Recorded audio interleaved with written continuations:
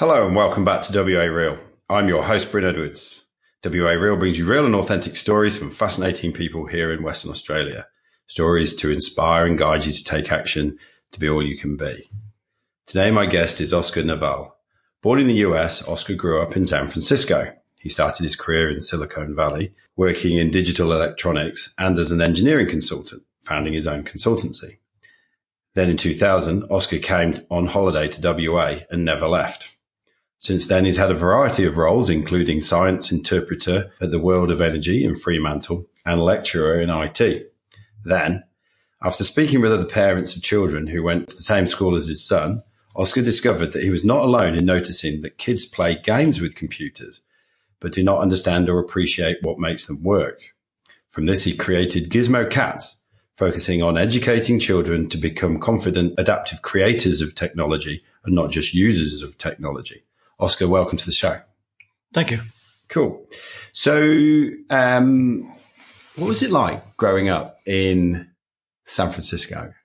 What was it like growing up? California. Growing up in California, it's sort of like wherever you grow up, that's what you're used to. So what do you compare it to as you're growing up? Yeah. I grew up actually in the Mission District of San Francisco, which at the time was not really what you'd call a real flash neighborhood. It was, my mother was a nurse with San Francisco General Hospital, and she worked like an emergency. And in San Francisco, we're living at San Francisco General, and where she worked working in emergency. She sees quite a number of gunshots, for example, right, that are actually around, a lot would be around in our neighborhood. So to me, I thought it was just normal. Growing up and hearing gunshots every once in a while in the Mission District. And the Mission, of course, is essentially the Latino area of San Francisco. I grew up essentially like middle class, but my wife, Freudian slip.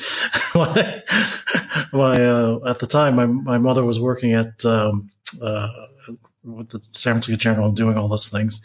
And growing up there was, having to deal with at the time, a lot of changes going on because it was already in the 1970s. Late 60s, early 70s, and things were changing. Technology, this is before personal computers were around. And education at the time, I noticed, was pretty much what it's always been for years and years and years. And it was nice. What I do notice living here in WA, it reminds me a bit of California because of especially the weather patterns being on the west coast of Australia. So, yeah. So did you know much about Australia when you were growing up? Actually, no, not at all.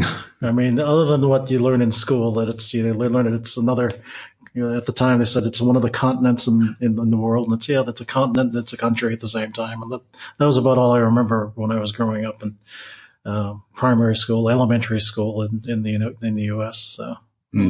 So how did you end up here? How did I end up here?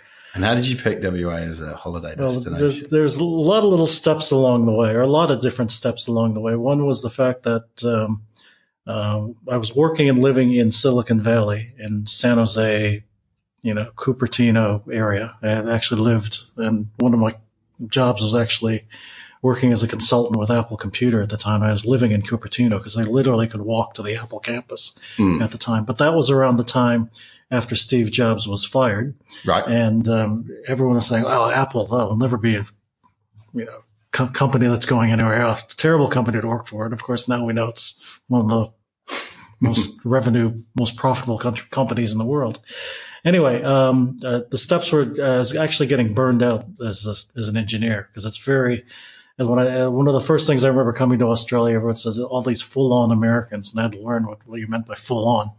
And as a full-on American, I realized it's one of the things I was leaving back in the U.S. It was a lot of it was normal to work 24/7. It's just, especially out of Silicon Valley, a lot of startup companies, a lot of people working just all the time. It was just the normal thing to do.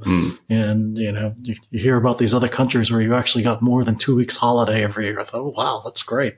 You get more than 2 weeks off a year. You do it for paid holiday, paid vacation. Anyway, long story short, got burned out a bit from Silicon Valley. Started looking at other things, started to, I guess, find my path, Way of the Peaceful Warrior. I remember reading Dan Millman and all those sorts of things and trying to find who I was at the time. Traveled around quite a bit. I started, growing up, and then did the full thing you should do: go to school, go to university, go to college, go to university, and study to do your work and get a job and do that. But I never traveled. I never even took a year off like a lot of some kids did. They get their Ural pass and go all over Europe and that sort of thing. I never did that. I just went straight into the workforce. So pretty much I got burned out. I ended up getting interested in scuba diving. I ended up scuba diving in Florida, became a scuba instructor, a PADI scuba instructor, and basically was diving. And I worked and then I ended up living in Hawaii for a bit, scuba diving instructor. And then a friend from Intel had his 10-year sabbatical coming up at Intel. And, if you work 10 years at Intel, basically you got 3 months off, totally paid. You could do whatever you want. Mm-hmm. So I said, let's go somewhere. And I was living in Hawaii. He calls me up and says, let's go scuba diving. And he said, where? And I said, let's go to the Barrier Reef in Australia. And I thought, great. Seems like a pretty fun thing to do. So we went scuba diving in the Barrier Reef. Long story short, I was on the East Coast. I spent my first in year 1999 to 2000, the millennium, in Byron Bay. And I was actually helping out in the Byron Bay parade. I helped them do all the electrical wiring for all their little costumes, but it rained a bit that evening. I ended up running some of the theatrical lights. And so at midnight of the millennium turned, I was up on the top of this tower and could see all the stages around me. I could look down the beach and see all these people jumping in the water and turn at midnight. So that was pretty cool. Anyway, long story short, ended up coming to WA and ended up meeting my wife here. And when did I first meet her? It was January of 2000 when I first met her, and we got to know each other. And that's how I ended up here. And ended up getting married in 2003. Having our only child, our son, Mike, in 2005. So superb. And never had the desire to go back, or had you? Well, it's a mixed thing. It's like certain things I miss, certain things I'd like to go back and see again. I mean, currently I think of like a lot of the opportunities, the economy now in WA is not as strong as it used to be and it's all tied to mining. Everything's some sort of relation to mining. If you look at all the career statistics in WA, there's mining, there's healthcare, there is education, and the government related types of careers. But thinking about the things I miss in the U.S. is, a good Mexican restaurant. I can't get good because growing up in California, it's, and especially growing up in the Mission District, I was very used to having really good Mexican food, which I can't seem to get here. Right. So obviously from the introduction, science, technology, engineering, and maths, that's a big part of your story. Where does that come from in your journey? How did I really get involved with that? Yeah.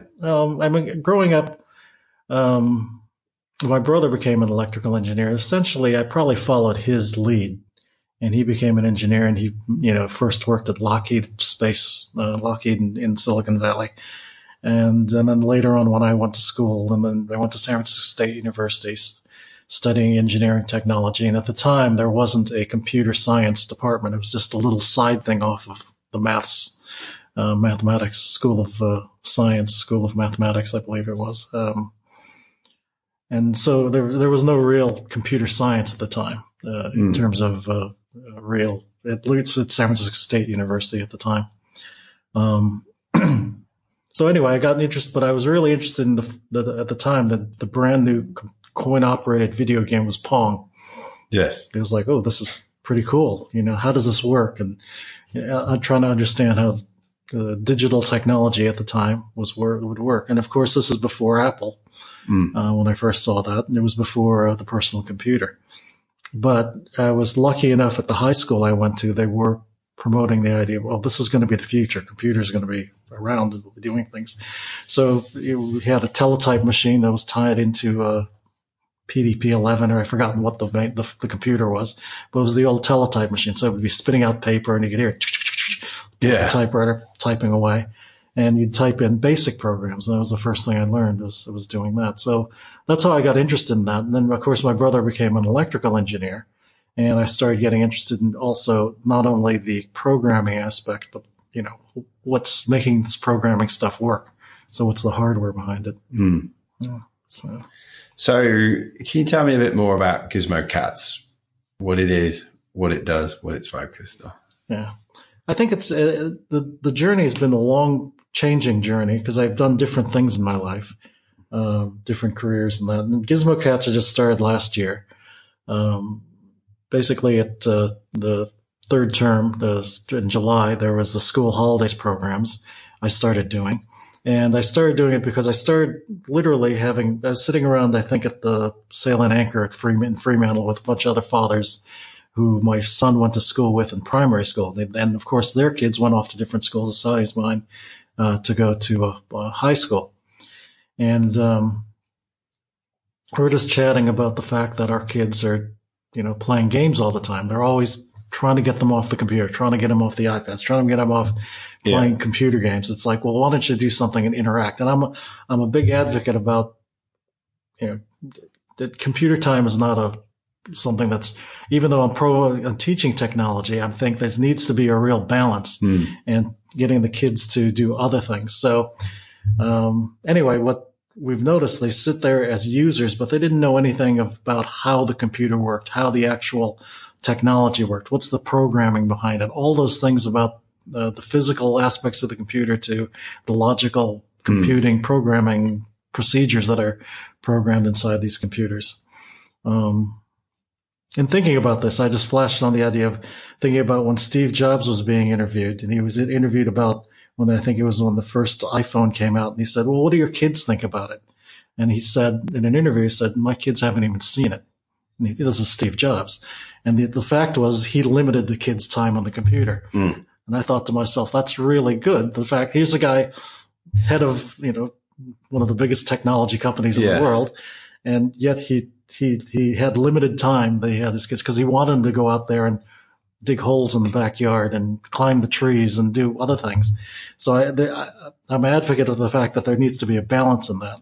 That said, there's also the fact that, from talking to the parents and talking to other friends and things, that our kids don't know how these things work. When we were growing up, and especially like for me, technology, I mentioned my brother became an engineer. One of the things we used to do, we used to go through the rubbish bins behind the old TV repair shops just to take all the junk to see what these things were and to try to, what can we use them for? What can we do? And just cut them up. And, what kids do, at least when I was growing up, kids used to do is take stuff apart and try to put them back together again. Things that worked or things that were broken, it doesn't matter. You just take it apart and put it back together. And I think there's been a loss with this, at least I see with our generation of kids that are growing up. They don't have that kind of hands-on sorts of things. They're great at users of the technology, but they're not really digging and asking the questions, why does this work? Why does this do this, what it does? That sort of thing. So what would a typical course or session look like? Well, one of the gizmos I started off with doing, of course, is using a Raspberry Pi computer. Of course, this is audio and no one can see it, but I brought one of them. But anyone can Google raspberrypi.org, and you'll see it's actually out of the UK. It's the #1 top-selling computer of all times from the UK, ever. And the reason it was, they originally thought, they'd make about 2,000 of them and they'll sell it for education. The whole reason it was developed was for educating kids and getting people interested in learning more about the physical aspects of computing. Now, when I say physical computing, I need to define that as the fact that it's not just writing programs and making things move behind it, but learning how does it interface to the real world? Like, how do the buttons and lights work? How does it actually control it? So you see the screen and you may write a program and it could make games. Well, what if you wanted to interface to your garage door, interface to the house, or, the Internet of Things, or anything else that are outside of the computer? How does that all connect? And that's one of the things with the Raspberry Pi computer, was that it was allowed people, because it is a full-blown computer. There's a complete Linux-based operating system on it. And it allows you then to program and wire in things in and out of the board directly. Right. So they could, again, for kids especially, just the fact that you can complete a circuit. And, I saw it from doing this class. One of the things I first do is first see what they know in programming, because it's the easy part of at least something on the screen. Later sessions of the class would actually then say, well, what is electricity? What is a complete circuit? And then I'd talk to the kids about, for example, one of the things I always throw out is, have you ever played the time zone in a race car? And those little race car games, what do they call those things? They're race car circuits. And the fact that it's a complete circle and how it actually flows all the way around. So I'm trying to get them involved with how electronics work, with things that they can relate to. So, complete a circuit with your race car in time zone. Well, you could do the same thing with a little light or something. You can wire it in, and the other analogy, of course, is water. It's a flow of water. What do you call a stream when it's moving? It's a current. Well, that's what the term they use for electricity, because it's actually the same thing. It's the movement of water. Well, it's the movement of electricity or electrons, in this case down a wire rather than water down a creek. So, I try to relate it to the real world, and then have the kids then wire things together and make a light go on, a little LED light go on. If they could do that, then the next thing is to wire the LED light in the computer and then actually write a program to make it blink, twice a second or once every 2 seconds, or do something. And it's also building it around what they're interested in. And of course, most kids are interested in video games. So one of the things in this class, actually this term, just based on what the kids are interested in, I talk to them, what games are you playing? Or if they're not playing these games, how would you like to then make, as you're making this Pong game or this ball bounce or whatever it is on the screen, or this character chasing that character, every time it catches that character, make one of the lights go on, or have a switch. We wire a switch outside that'll actually then control the video game character inside the computer. Right.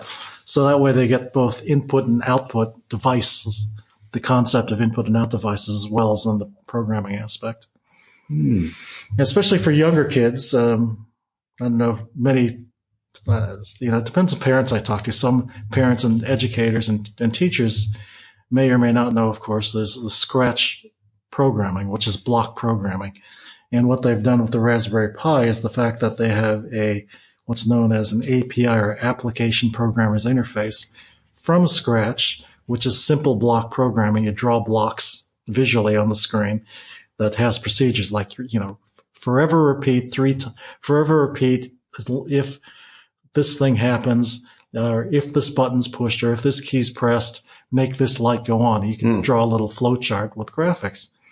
But there's also an API, which means then you could then have this interface to actual physical wiring on the board. So the kids could actually then draw stuff up, make lights flash, that sort of thing, and then wire it out and make a circuit. And a lot of times I try to connect it to a game. Like the easiest thing, of course, is you have an external game controller, which one of the things I do for the school holiday programs is have them actually make a working push button. So the working push button then becomes the game controller to make this character running back and forth the screen, or it control Space Invaders, where you push this little button, which is actually made out of just some wire, paper plate, and some aluminum foil. And you push it, and of course, when the circuit's closed, it makes the little spaceship and Space Invaders shoot, or the asteroids thing shoot. So it's a little control button for that. So those are some of the things I could do in the class with the kids. But I think the main thing especially for education with kids, as a school holiday programmer after school, I don't want the kids to feel like they're at school. So a lot of times have to stop myself from lecturing and just really talk to the kids. And all my classes are kept small. I don't go bigger than six in a students in a class. And if I do go beyond that, I'll have some student teachers. I'm talking to different student teachers, like at Murdoch University, who are studying education to become teachers. And anyway, the point is I keep the class small and I talk to them on a one-on-one level. Another thing I've discovered, or just observed as an observation of education in general, our education system is so far behind in that the fact that not just in Australia, but all around the world, the school systems are basically the same. It was invented for the Industrial Revolution, where they want to essentially make good workers. So the good workers would then be able to work in factories and put that one bolt on. So they'd ring the bell to start work. You ring the bell to stop work, to take a break, which is essentially the model which they followed in the school system. And they also modeled it by batches, just like you'd be a manufacturing force. So instead of batches of widgets they're manufacturing, you have batches of kids of the same age or relative same age group go through this conveyor belt process, so to speak, of education. But as human beings and as children, no two kids are the same. So my point is when I work with the kids, I try not to have them feel like they're in school, but actually ask them what do they like to do. Try to find out where their interests lie.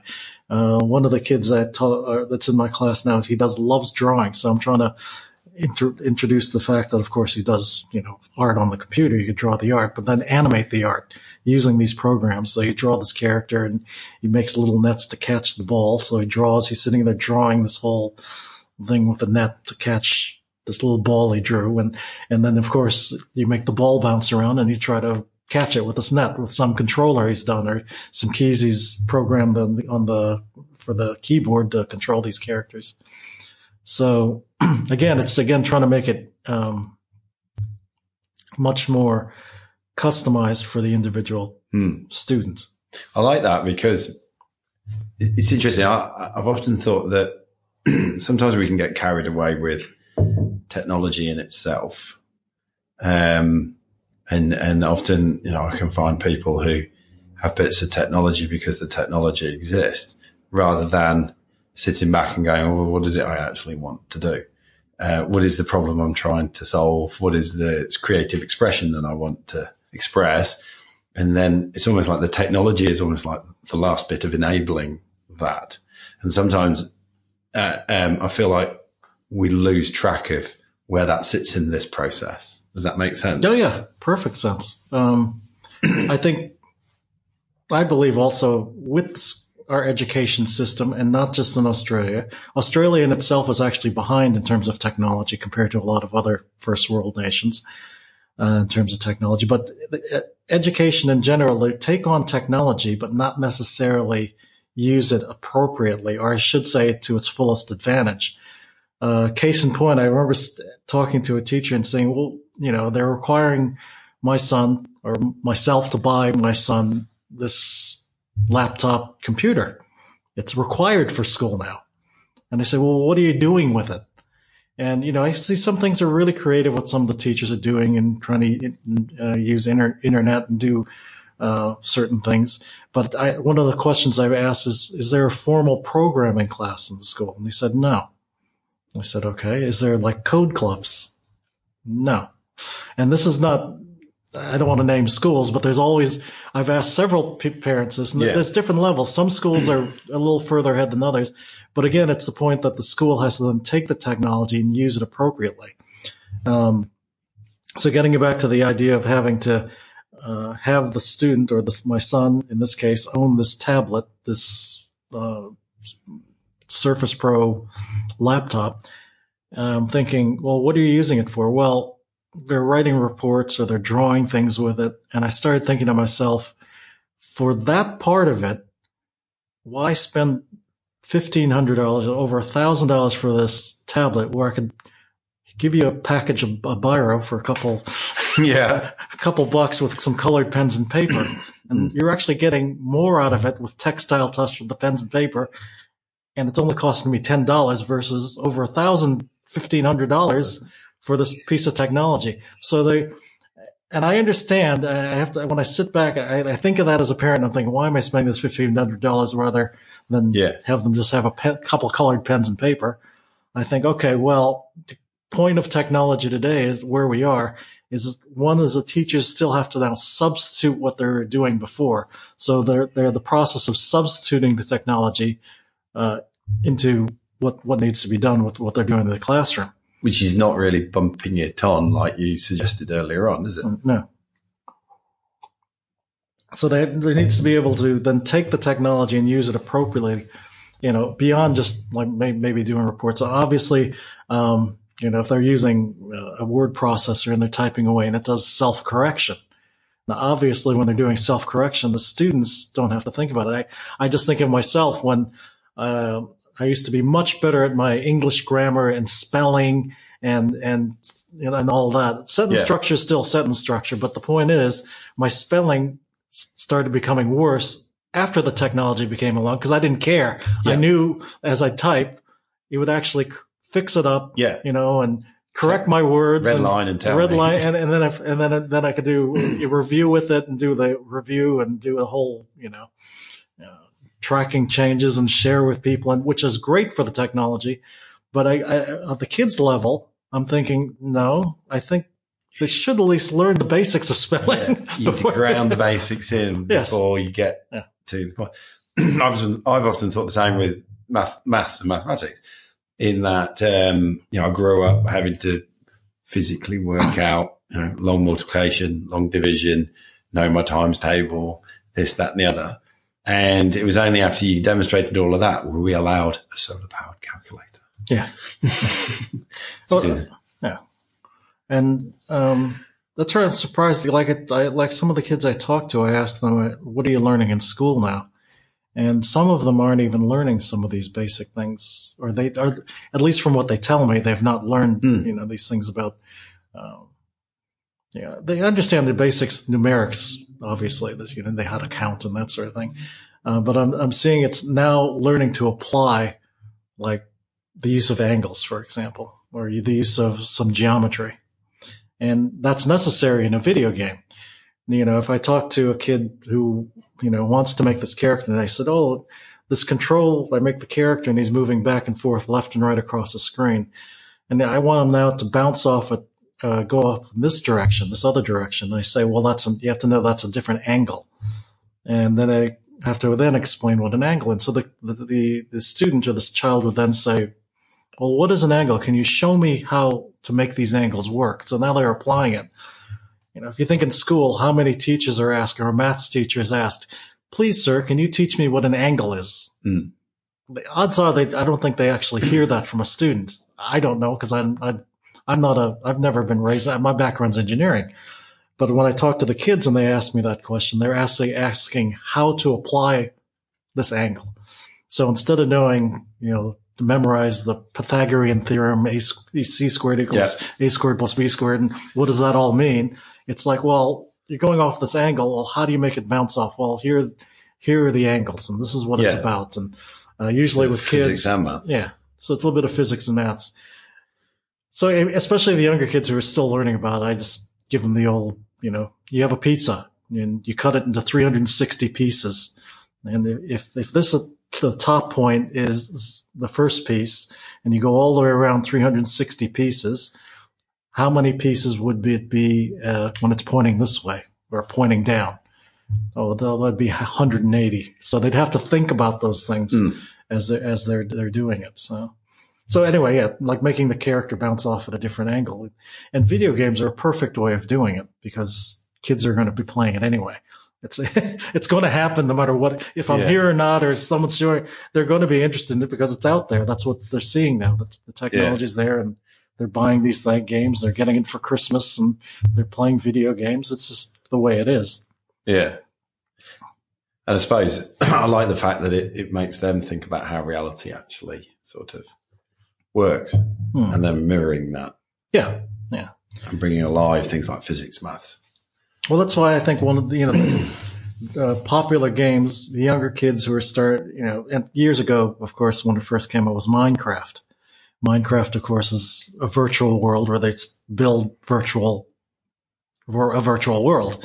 They're on an island, they're on a desert, they put up trees, they build houses, they build things, and then they can make these characters interact in Minecraft in this virtual world. Well, I look at it as, okay, that's a virtual world. Now, how can we bring that back to the real world? So even when I was explaining how to program, now this is when we were growing up in maths, you had to learn the Cartesian coordinate system. Now you tell that to a kid, and of course, Cartesian coordinate system, and if I said that, they're face would gloss over, they'd turn off and stop listening to me. But if I pull out my Minecraft sword and I say, okay, here's Steve, who's the Minecraft character, and Steve's going to walk 3 paces this way, 2 paces to the right, and he has to climb up this ladder 10 paces or 10 blocks. What would that be from where he started? So instead of if he started at this point, let's call this point 0, 0, 0, and he walks this way and that way. So essentially he's walking X coordinate, Y coordinate, Z coordinate. So he's learning the Cartesian coordinate, but as long as I don't say Cartesian coordinates. Yes. You don't have to give it his name. He'll get the idea. But then when it comes up at school and he goes, oh, that's just like Minecraft. So it's, you try to get it the other way around. So what sort of impact are you seeing with the kids that you work with? The impact I see with the kids, I see a lot of them. Again, every kid's different. So some come in and they've done some program. They might have done some Scratch in school. They might have been some sort of part of like Code Club Australia or Coder Dojo, which are free things that I could tell you right now. Anyone can go out there, and there's plenty of libraries that are doing it around this area and all around Perth, and they have code clubs. And some are actually making big technology things in their library, which is great if they get the funding through the council and that. Anyway, the point is that, some kids have that experience. Some have absolutely no experience. So the impact I see is they have actually either gotten more interest to move forward from where they are to another level of, oh, I could see how to apply this, or, oh, this was fun. And that's one of the things I always ask after class, did you have fun? And then I say, well, what was fun about it? And this is where I find out what they've learned. So in other words, I don't straight away and say, well, was that a good lesson? Did you learn the Cartesian coordinate system? I'd never say a question like that. No. But I'd say, well, did you have fun? And they'd say, yeah, I had fun. I said, what was fun about it? And then that's where I could see that, yes, what did they get out of it? They've now learned things like angles, or they learn coordinates, or, the kids who've not even done a lot of art on a computer, they started learning how to do basic painting with art. I noticed the older kids with it's really a show of how fast technology is moving. I noticed the older kids who are like 10 years, 11, 12, they know how to use a mouse. But I've noticed the 7, 8-year-olds have never even touched the mouse, and I have to explain how a mouse works and how you move this little device around them. Because we're moving to touchscreens. Yeah, because they're moving to touch screens.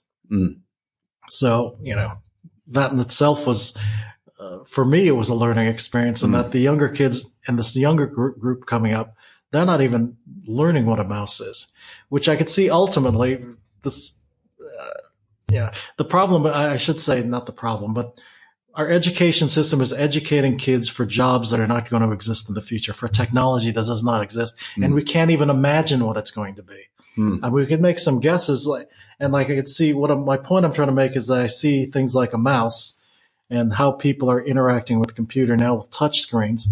There's going to be the point where it may just be gestures, like you see with some of the virtual reality things that are coming up, where you just wave your hand and there'll be something in front of you that is in the virtual world of a menu. The example, or I should say the fiction I'd like to always say about this is, as I ask people, have they ever seen Minority Report? Yes. On the movies, Minority Report with, what's his name now? Tom Cruise. Tom Cruise.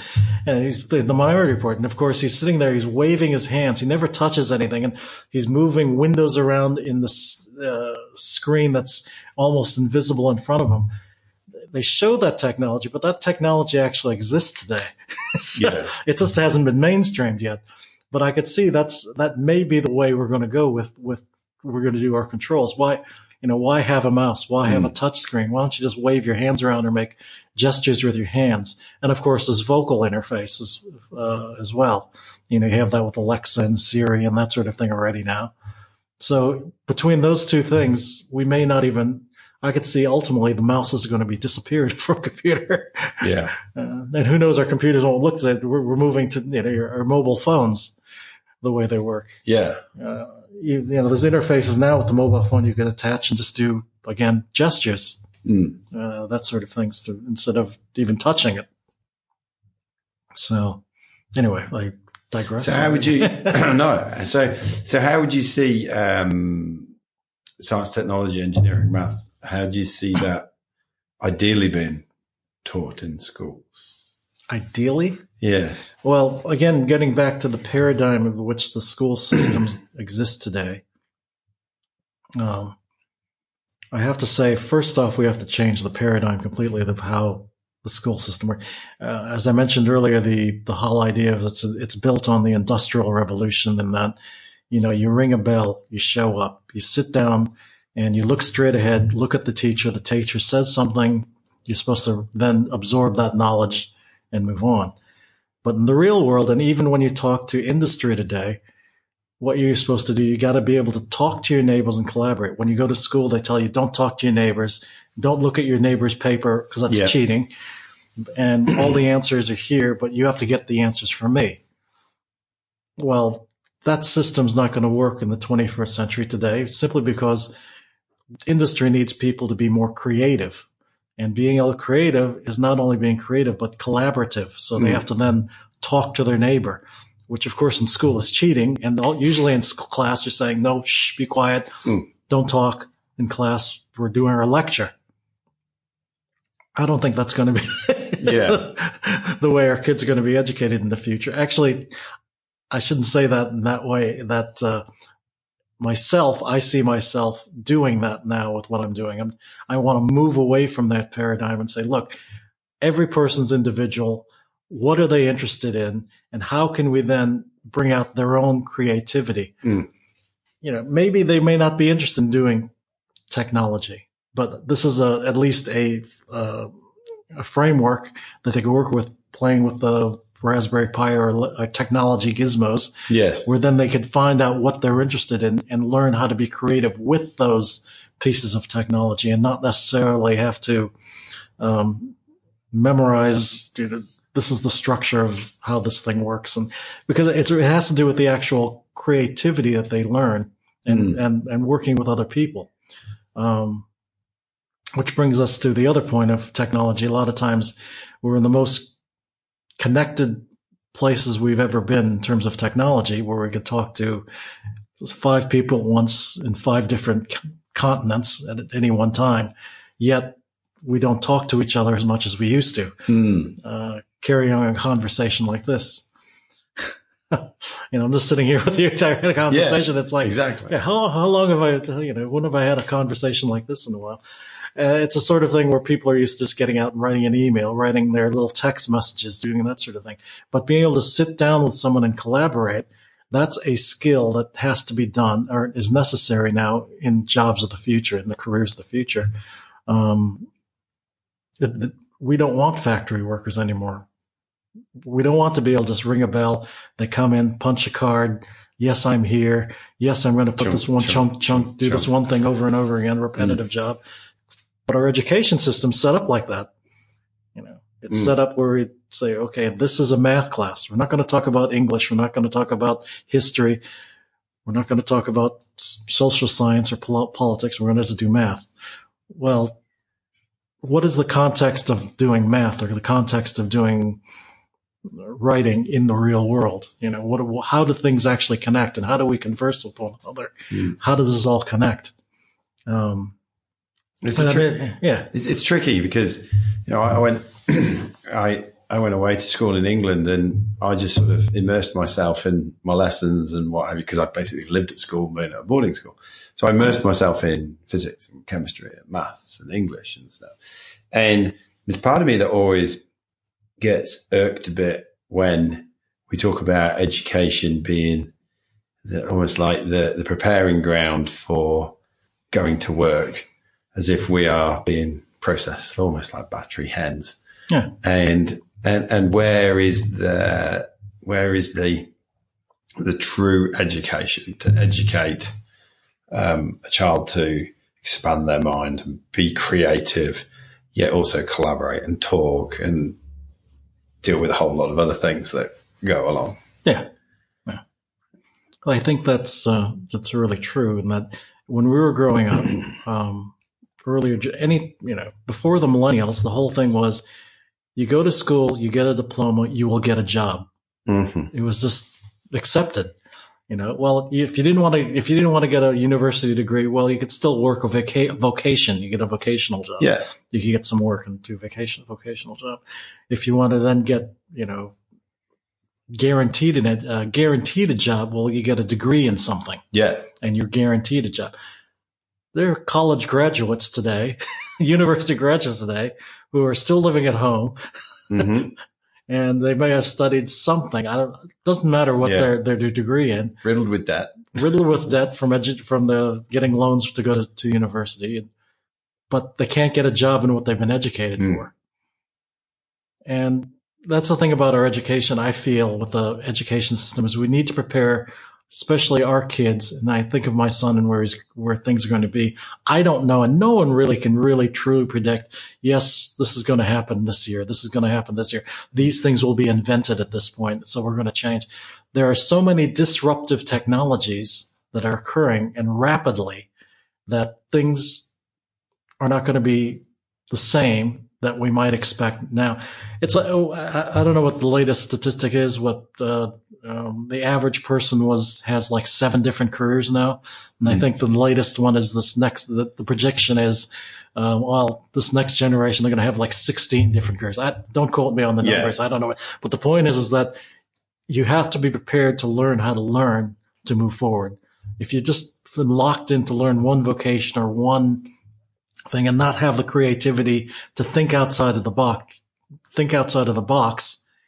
you will then be in trouble. You'll be I just think of these people who are, the biggest thing I'm wondering, society will always be holding back the technology for things that are very disruptive. And the one I'm thinking of right now is drivers. If you're anything to do with driving, there's a lot of jobs where people are working to become a driver, or they has to be part of their job to be a driver. Everything from taxis to bus drivers to just commuting. Yeah. Well, that's going to disappear once everything becomes driverless. You can see that in WA with all the mining with the trains. There's no one sitting on that train pulling those billions of dollars worth of resources on this train track. There's someone in Perth doing remote control to bring this train down, or doing this remote control to run this mining operation. Yes. There's very few people down in a mine now digging with an axe. And actually, there's probably no one digging with an axe and shovel anymore. Yeah. Pick and shovel into a mine. It's all done by some remote controlled robotic device.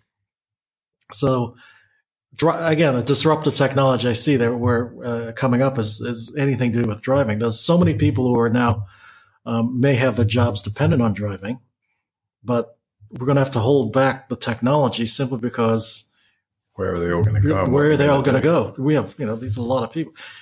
And when I say disruptive technology, you just think of something like the communications industry, Telstra and in the U.S., AT&T and all these phone companies. It was I remember reading or seeing the statistics at the time. There was that industry was like $37 billion. And then this free thing came along called Skype. Yes. And Skype disrupted that $37 billion industry down to a $2 billion industry. So where did that difference of $35 billion go? It was not necessary because this new disruptive technology called Skype took it over. And of course, there's Skype and there's, you have WhatsApp on your phone, you have Facebook, you have all these Messenger. You have things now that, why do you need a telephone line? Exactly.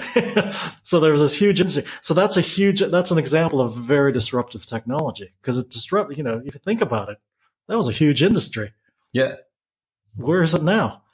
There's years ago we used to say about the technology changing. Well, long playing records, vinyl records, and then we went to tapes and CDs, and now you just download an MP3 file. Yeah. That's a very disruptive technology. What happened to all the workers who had to press vinyl records? What happened to all the workers who had to press, CDs? Yeah. That whole industry. And then, of course, when they were becoming basically robotic.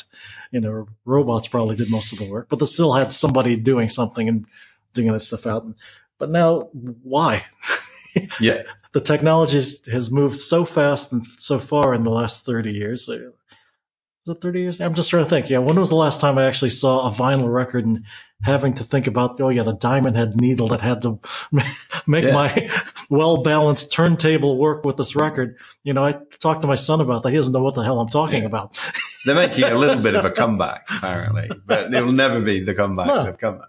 Well, more novelty. Yeah, it's a novelty thing. It's no longer mainstream. So, but vinyl records was a mainstream technology. It's not anymore. Like I'm saying, like phone lines, that was a mainstream everybody had it. But why? You don't need it anymore. It's kind of scary for us as humans, then, isn't it? What are we going to do? How are we going to earn a living? Well, this is why, getting back to the education side, exactly, is this generation of kids, because again, we're seeing with, of course, all the unemployed people with advanced degrees. They're not getting work in what they thought they'd be getting work in. They have to learn to be thinking out of the side of the box, be more entrepreneurial and thinking about how to actually monetize something that they're doing. And and just meeting you, Brent, I'm thinking to myself, when I first heard what you're doing, I'm thinking, okay, you're monetizing something or doing something that's outside of the box. Essentially, you're doing your own podcast, your own broadcast, which 30 years ago was unheard of. You couldn't do it. But now the technology's here to do this. Because, this is a perfect example. This is communication. This is a communication stream where before you had to have a radio station to do this. Yeah, now that I have simple channels on the internet that I can upload this and I go. Well, that's why, you think about television and TV. They all had to switch to something because kids today, again, my son, they don't talk about TV programs. They talk about what they've seen on YouTube. Yeah. Or Netflix. or Netflix or something. Well, Netflix is probably the closest thing now to television. Yeah. But YouTube has brought it down that anyone can be their own television station. And there are. You can look at YouTube, there's literally millions of television stations now because all of these individuals are doing this. And like yourself, there's millions of radio broadcasters now doing whatever they're doing, broadcasting or talk shows or whatever. It's just the way the technology's gone. So I guess there's still a part of me that is, I don't know, maybe because I'm 43 and I found a great romance in some of the education that I had in terms of it's not, I studied things like physics. And it's not that I become a physician, but there's a lot of critical thinking that I took out of that, which I apply every day now. And, I just wonder where that is in all of this. Yeah, well, that's. But then, there's the arts part where you just think very emotively and let your brain go everywhere. I think that's important as well. We get anesthetized. If you think about being anesthetized with the way things work versus the aesthetic part of it is doing the arts and doing this. And what you're talking about, the critical thinking and creative thinking comes out of when you're going to school, you really got into like physics and maths and English and history or whatever. But then you start thinking about how you could actually create something out of it. But today the kids, they're brought up with YouTube and mobile phones and apps. Again, that's not going to go away. Yeah. So we can't go back. We can't turn the clock back. If this is the way it is, how can we move forward with the way the technology is? I think that's important that they do things like they learn how to be creative. Even the kids, I don't think every one of the kids I do with Gizmo Cats is going to become an engineer or become an electronics engineer or programmer. That's not the point. The point is they learn, whether they are interested in that too, but they learn things like skills of creative thinking. I think they should learn things of collaborating with the other kids. Like it's funny, sometimes I have to tell the kids to talk to each other. They're sitting there and they're trying to just focus on the screens. Just stop looking at the screens. Why don't you share what you're doing? And part of what I do is at the end of the after school term, I have the kids share what they're doing.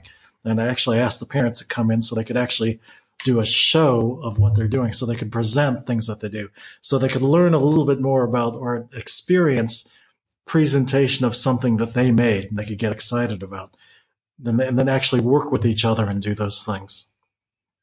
That makes because I really like this focus on creating rather than consuming. It's, you know, too often we end up consuming through technology, just mindless, endless information and et cetera, but to actually create and come outside of that. I mean, technology is neutral. It's what we do as a society. That's where things, you know, you think a lot of people are right now the talk about Facebook. Oh yeah, you know, Cambridge Analytics, it's bad. That's just what they use the technology for. Cool. Yeah, and I see people. I mean, to this day, I always got a kick out of when I used to have to commute to Perth from Fremantle. I'd get on the train and I'd have my paperback book, paper. Yeah. And I remember looking up and down the train, always looking up and down the train and seeing everyone with the earphones on, or maybe not earphones, but all of them are looking at a tablet or a screen or their phone. Everyone. I used to get a kick out of that because I'd be, what's wrong with me? I have a paperback book. Yeah.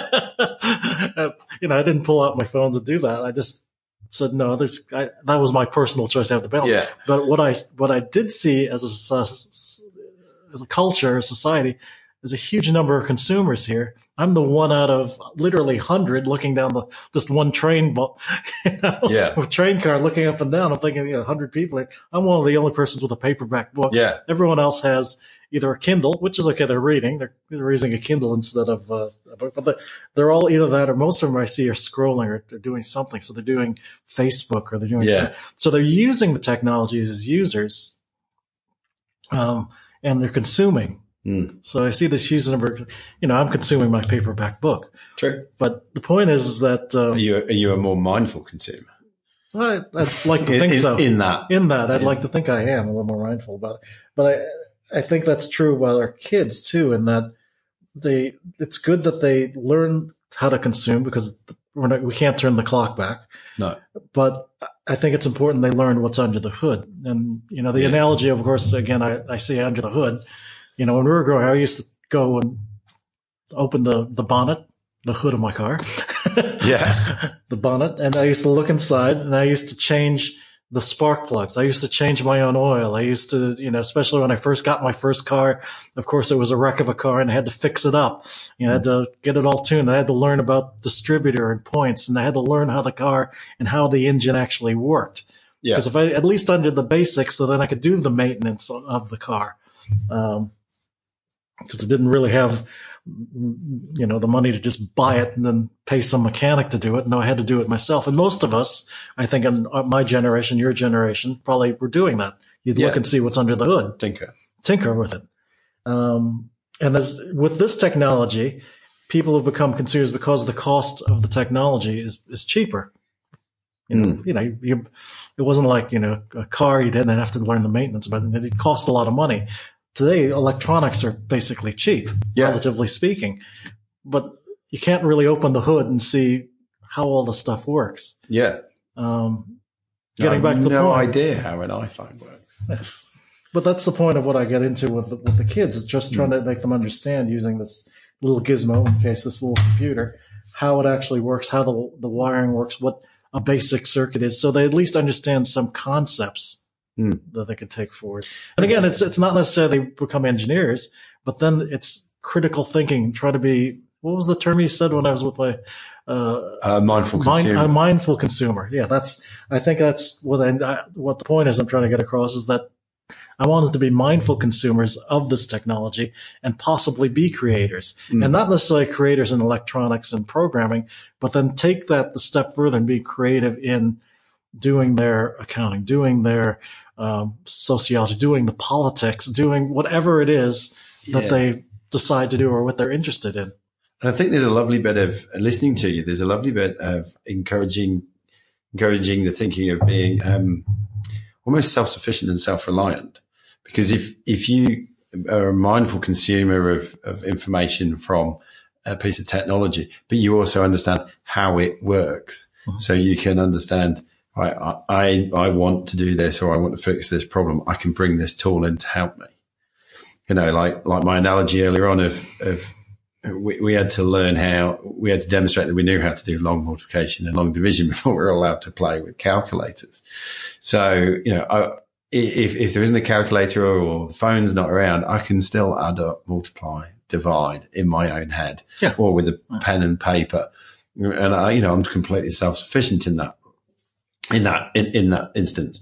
And okay, that's one example, but you blow that out. No, it's a perfect example. And I think that's true about everything. You consume these devices, but not knowing what would happen. It's all the things we take for granted. I just think of my parents. When I was born, my mother and father are relatively old, so they actually were parents of the World War II generation of my parents, and they were parents who went through the Depression. And the things that I took for granted relative to them, they were amazed that why am I taking it? You turn on the faucet, water comes out. We really take that for granted. But when I was growing up, I was taking that for, but they didn't take that for granted. That was, wow, you turn this and hot, not just water comes out, you get hot or cold water coming out. Yeah. Well, I interviewed, in an earlier episode, I interviewed Richard Wally, who is an Aboriginal elder. He didn't live in a house till he was 16. And I said, you come in and you can switch on and it gets warm and there's cold food and there's, There's all these things we just take for granted. And this generation of kids not only take that for granted, there's a whole new level of things to take for granted. Yeah. Using the example of just learning basic math. You take for granted, I take for granted most people should be able to multiply some numbers and figure everything. But finding out some of these kids I speak to, they can't do it. They do it for school, so they memorize it to pass the test, but then they forget about it, which is true about most things with school. Yeah. You learn up to the point where you could pass the test because our schools are set up to learn to pass these standardized tests. Yeah. Which is my other criticism of the current education system. Yeah. Is that you talk to these kids, yes, they've studied and they did all these things to pass the test. But then after the test is over, you ask them, what did you really learn? Yeah. Or what did you do with this information? Yeah, what are you going to do with this information? Actually, I think there was another thing I read. I think they took all these graduates who passed the SATs in the U.S., which is equivalent to the ATARs, I think, in Australia. And they passed the tests and, or they passed their standardized tests. They graduated from high school, whatever it was. I've forgotten exactly. But they passed, with B's, A's, B's. It's a really good school, and they got A's and B's. And they decided to give them exactly the same test, no changes, exactly the same test 6 months later after where it didn't matter. Yeah. So they just said, well, we're just going to do this for fun. Yeah. Just as an experiment. Yeah. And what they noticed, all these A's and B's students, they took exactly the same tests, whatever, 6 months, 8 months later. Yeah. And practically all of them failed because it didn't matter at that point. Yeah. Exactly. They memorized, what year did this happen? History, what political situation, but they didn't really learn in such a way that they got something out of it they could apply. Yeah, and it was ground in. It's like you said, when you were going to school, you really got into it. Yeah. I'm seeing with the kids today, they're not really getting into it that way with this old paradigm of how the school system works. Because we're being bombarded with too much information now. I was really lucky in the fact that it didn't take me long to work out how I learned. And so if I found something that was exciting or interesting, I got myself in and I threw myself into it, then it was really ground in and I could access that again on another day. Whereas, there are as opposed to surface learning, which is what you're talking about. Yeah. It's a shame. I mean, even when I was going to school, I remember, you'd cram for the test, but then after the test was over, you forgot everything. So what use is it to begin with? It's demonstrate that you can cram and pass the test. Yeah, well, yeah. The other thing I remember talking to a lot of, especially even today, I talk to university students. Yes, if you get to know what the professor likes to hear when you write the essay, let's say it's, it's not math, something that's just hard black and white science or something, something that's esoteric. Well, if you learn what the person likes, which is actually a good skill in itself of learning, Yeah. find out what this person wants, because that's really like learning what the customer wants in a marketing sense. Exactly. Yeah. But the point is that you learned about how to actually pass the test, how to get around, work the system to get that A or whatever, to get that diploma, get that piece of paper. But how does it actually apply in the real world? You're just basically learning how to pass the test. Yes. How to do what the instructor wanted you to know to please the instructor. Absolutely. What have you learned about yourself with your journey with Gizmo Cats and going into this? What did I learn? I think I'm learning. I'm over 50, and I'm at the age where I'm learning. In my life, I've done all the good things. And maybe that's why I rail against sometimes I talk about education. Was I've done what I was told to do. Go to school, get this piece of paper, do this. And even coming to Australia, I've noticed, to get the job, you had to have the cert something. I was a TAFE teacher. I got the cert for in workplace and, training and assessment. And I did a whole thing so I could be a TAFE teacher. But I noticed that you get these certificates to do certain things, and you have to get this piece of paper to do something. But is it really true to myself? So what I'm in my journey of doing this is trying to find what's true for me. And when I say that, this is what I try to find, or when I think of the kids I work with, is what's true for them. It's not my truth. It's their truth. So what's in your truth? And when I say what my truth is in the discovery, and it's an ongoing journey. It's not like nothing to me in my mind is ever set in, things keep moving. And especially with technology today, things are going to keep moving. My truth is what I've been talking about in terms of wanting to get across to people or get across to the kids today. Learn how to learn. What's true for me is working with these gizmos. I mean, when it boils down to it, I think of myself now as, well, I'm just a big kid who just likes playing with gizmos with other kids. When it boils down, the crucible of truth, what does it really boil down to? What would I spend my day if I never had to worry about money or never had to worry about making groceries and, taking care of what would I be doing? I'd just be playing games with kids with these little gizmos because it's fun. Yeah. Yeah. I mean, if you boil it all down to that, but then the next step is, well, what's the fun of doing this? What am I getting at? What can I share with other people with doing it? And that's what I see with doing it with the kids, is sharing that truth. So that's part of my journey in doing this. Yeah. I think it's like everything. It's like I said, I've gone through this journey of growing up in San Francisco, going to Silicon Valley, getting burned out with that, doing these things, becoming a scuba instructor. I was a massage therapist. I was actually I did a bit of body-centered psychotherapy. I've done a lot of different things, and part of that journey, it always comes back to myself of what is true or what would work for me. And I think there's a lot of people, I believe, again, this is my reality of how I see the world, I believe that there's a lot of people who just do what they're told to do, and they end up following a course, but not necessarily their own truth of where they want to be. I think that's the interesting thing about life, is the fact that it's a journey where you're going to have to learn things. You try things out and experiment and play. And it's a reflection of what I do with kids. I think, well, it's just all about play. Like you said, they like playing video games. Well, yeah. What's the interest in the video games? What's the step? What's the next step beyond that? What's the next step? What else can you get out of that? What's the correlate of things connected to this? What do they learn when they talk to other kids and other people about this sort of thing? And as we know, there is actually no point to play. It's just playing and being present. Yeah, being present in the moment, playing, enjoying yourself, feeling. But of course, what you get out of it is that you end up learning something. Yeah. You learn something about yourself.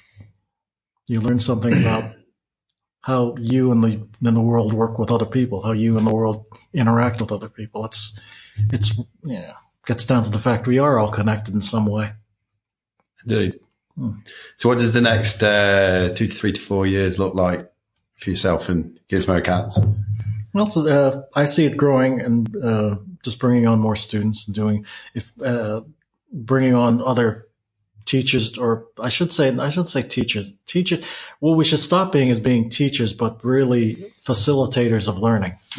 So I want to have that distinction. There's teachers where you envision this person up there in the lectern lecturing. To me, that's not the vision I see. I see it as, no, we facilitate other people to find their own truth. I just happen to use gizmos, yes, electronic things. I think that's the point of life, is we're facilitate yourself to find out what's true for you, what works for you, what you enjoy doing, and bring it to the practical world. That's what's necessary in industry. And even now, if you talk to businesses, a lot of times they're not necessarily, yes, they look at the piece of paper you have now, but now, well, can you work with other people? Can you communicate with other people? Can you collaborate to make things? What sort of creativity you have? What energy you're going to bring in? What energy you're bringing into this? Not necessarily creating some technological device, but it could be how creative you are in the writing you're doing, and how creative in whatever widgets or whatever the company's selling or building or making or service. What are you bringing to the service industry? It's more than just being able to have that piece of paper that say, yes, I learned how to pass a test. Yeah. Because that's, again, what our education system is built on, is passing some standardized test or just tests in general, which may or may not necessarily have to do with something you're going to predicate your future. So, especially today, in today's future, because we don't know what technology is going to be. There's going to be some other disruptive technology. Getting back to the question, though, of what you say 3 or 4 years now, I don't know if I will be a part of it. I do want to be a part of. There's going to be a disruptive technology in education. At some point, the cart's going to be overturned. Mm-hmm. Just like I used the example of the technology of communication with the phone companies. $37 billion industry down to a $2 billion industry, and it's relatively free now to talk to one another. Yeah, long distance. You're just paying for your internet connection. So, yeah. There's going to be something like, because if you think about the education industry, it is a $1 billion industry around the world. Billions and billions of dollars are being poured into it. But at some point, there's going to be something, I feel, there's going to be something that'll be disruptive that's going to be turning it over. I just want to be a part of that. So 3 or 4 years, I want to be a part of that disruptive technology. If that's applicable to adults as well as kids. It's applicable to everyone. I don't think, I'm working with kids because it all started with my son and seeing how the education system and what the kids are doing.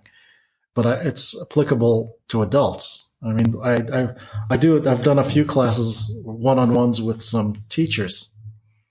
Basically, there were relief teachers who come up to me and say, it's hard for me to find some relief work as a relief teacher, but if I knew how to do programming, it's one more tick mark that says, oh, here's someone who knows a little bit more technology, could bring it into the school. So it's not just kids. I see it with adults, all ages. It's not, it's going to be everyone. They have to have some form of technology in their life. Programming skills is just really learning how to do procedural things. And when I say, I'm trying to generalize in the fact that it's, learning C++ or learning HTML or learning JavaScripting and whatever language, they're all just other languages, but it's learning the way of thinking around that is going to be important.